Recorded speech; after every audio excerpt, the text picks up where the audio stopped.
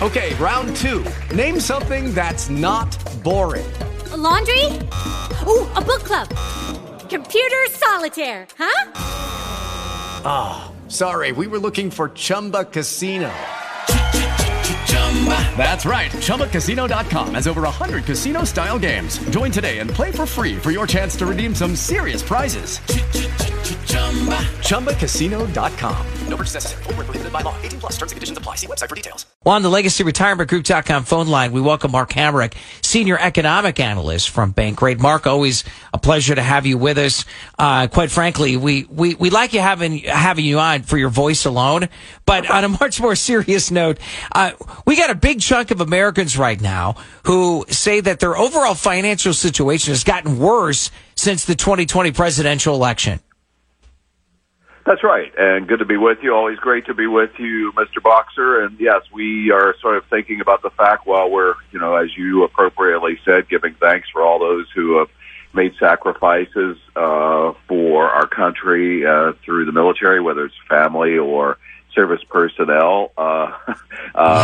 Debbie Downer here, we're also thinking about the fact that we're really getting into the heart of another general election cycle, and so that being a year off, and the previous election being 3 years sort of in the rearview mirror, we do surveys around this time to try to get an idea about what you just described. And so when we asked Americans about their overall financial situation, 50% said it is worse since November 2020 when President Biden was elected. 26% said their situation's about the same, and 21% said the situation with their personal finances is better. And the only cohort which said theirs are better more often than worse is Generation Z, which is those age 18 to 26. And with that group, you can think about the fact that 3 years ago, well, a good number of them were still in high school. The oldest of them would have been 23 years old. So this is the most economically upward mobile group, and obviously they're in a prime position to have some more success, even perhaps leaving their parents' home or something along those lines. Right. Bankrate's Mark Hamrick is with us. And Mark, to your point of what you just said about Gen Z, because I was going to ask you about that they were the only generation most likely to say that their overall financial situation has gotten better. Is that pretty normal for usually the youngest generation to say that about finances?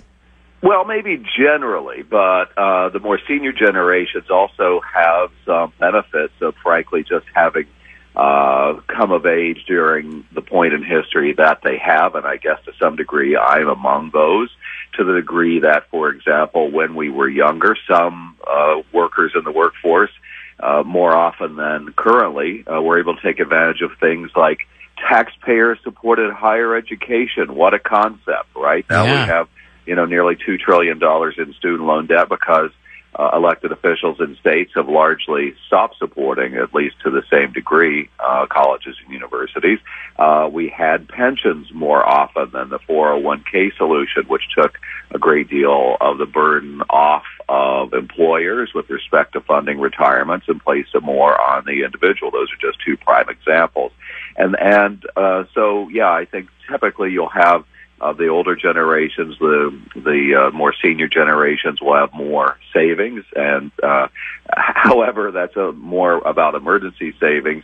We did a retirement survey not that long ago where those who were sort of 43 and up were more concerned about their lack of retirement savings. But of course, then you're thinking about the fact that, well, they're sort of getting closer to at least the time that they're either thinking that or literally approaching it, and therefore they're just like, oh boy, maybe I should have done something different a few years ago, Yeah, Mark Hamrick from Bankrate is with us. We're talking about worsening finances since 2020 for half of America who's saying that. Hey, can I ask you? And I don't mean to bring politics in it, but in this survey, it was interesting about Republicans and how they're more than twice as likely to say their personal finances situation has gotten worse compared to Democrats, which is 67% to 31% respectively. Forgive me.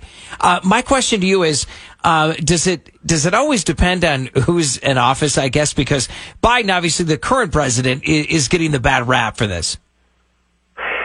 Does it always depend on that? Probably not, because we are living in a time when, let's say, a historian like Ken Burns, literally says that, this is as polarized a time, politically speaking, as we've seen going back to a time like the Civil War.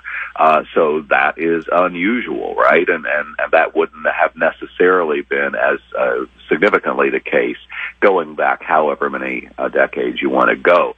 So to the degree that we slice and dice that within the survey, 67% of members of the Republican Party said their overall financial situation is worse. And remember, we just said that for the broadest cross-section, in other words, all, that number was 50%. So GOP is heightened with worse. And then Democrats said only 31% is worse. So here's where I think that the politics do color it, and it could be, in other words, having a predisposition just to say that this is the case, whether it is or not, because then they go to where we ask people about the cost of living, right? And in other words, inflation. Right. And if there's one thing that cuts across the board that, takes hostages, no matter, what color of your hair is, for example, or what party you align with, it's inflation. And 86% of Republicans said that their cost of living is worse, while Democrats said only 59%, I say quote unquote, only 59% of Democrats said their cost of living is worse. And I would just say that I sort of have to blow the referee whistle on that a little bit because, there's no way that the cost of living has affected Republicans more than Dems, and there's no way that Dems have been less affected by the cost of living than Republicans. So you have to meet in the middle somewhere, I think. Yeah. Hey, Mark, just out of curiosity, Americans are going more and more into debt, especially credit card debt. Right. I don't have to tell you that. You guys do those studies and surveys all the time. Is there any correlation between Americans' debt, the individual debt, and what we're seeing right now with the national debt of $33 trillion? Is it always that way when we're maxed to the bone like that? Are Americans also maxed too? I think there is a relationship, and it may sound a little cynical, but, here we are, and it's not even really making it into the news cycle right now because a lot of people are saying, wake me up when it seems different. Yeah. That today is the 10th of November in terms of the date of the calendar, and on the 18th is the day when the federal government would be slated to shut down again, partially, if elected officials, namely Congress, don't fund the government. And so my point about that is, in a cynical sense, but I also think it's true, is that we've been playing this game of kick the can so often that Americans are almost immune to taking it seriously, and therefore it's not prioritized as an issue in the political environment to say, hey, enough of this. Let's try to run the country with a little more maturity, because if you're not doing the appropriations bills, then you're not thinking about the departments that need the funding, or you have a strategy to do something.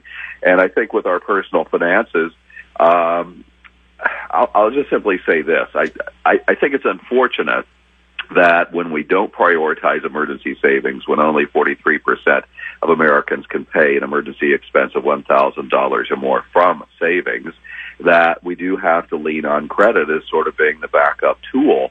And the same thing is true where we don't require our elected officials to be fiscally prudent by saying, well, if you're going to spend for a program, you need to create the revenue for that. And the primary means of doing that is to create some taxation responsibility around that. With Lucky Land Slots, you can get lucky just about anywhere. Dearly beloved, we are gathered here today to... Has anyone seen the bride and groom? Sorry, we're here. We were getting lucky in the limo and we lost track of time. No, Lucky Land Casino, with cash prizes that add up quicker than a guest registry. In that case, I pronounce you lucky. Play for free at LuckyLandSlots.com. Daily bonuses are waiting. No purchase necessary. Void where prohibited by law. 18+. Terms and conditions apply. See website for details.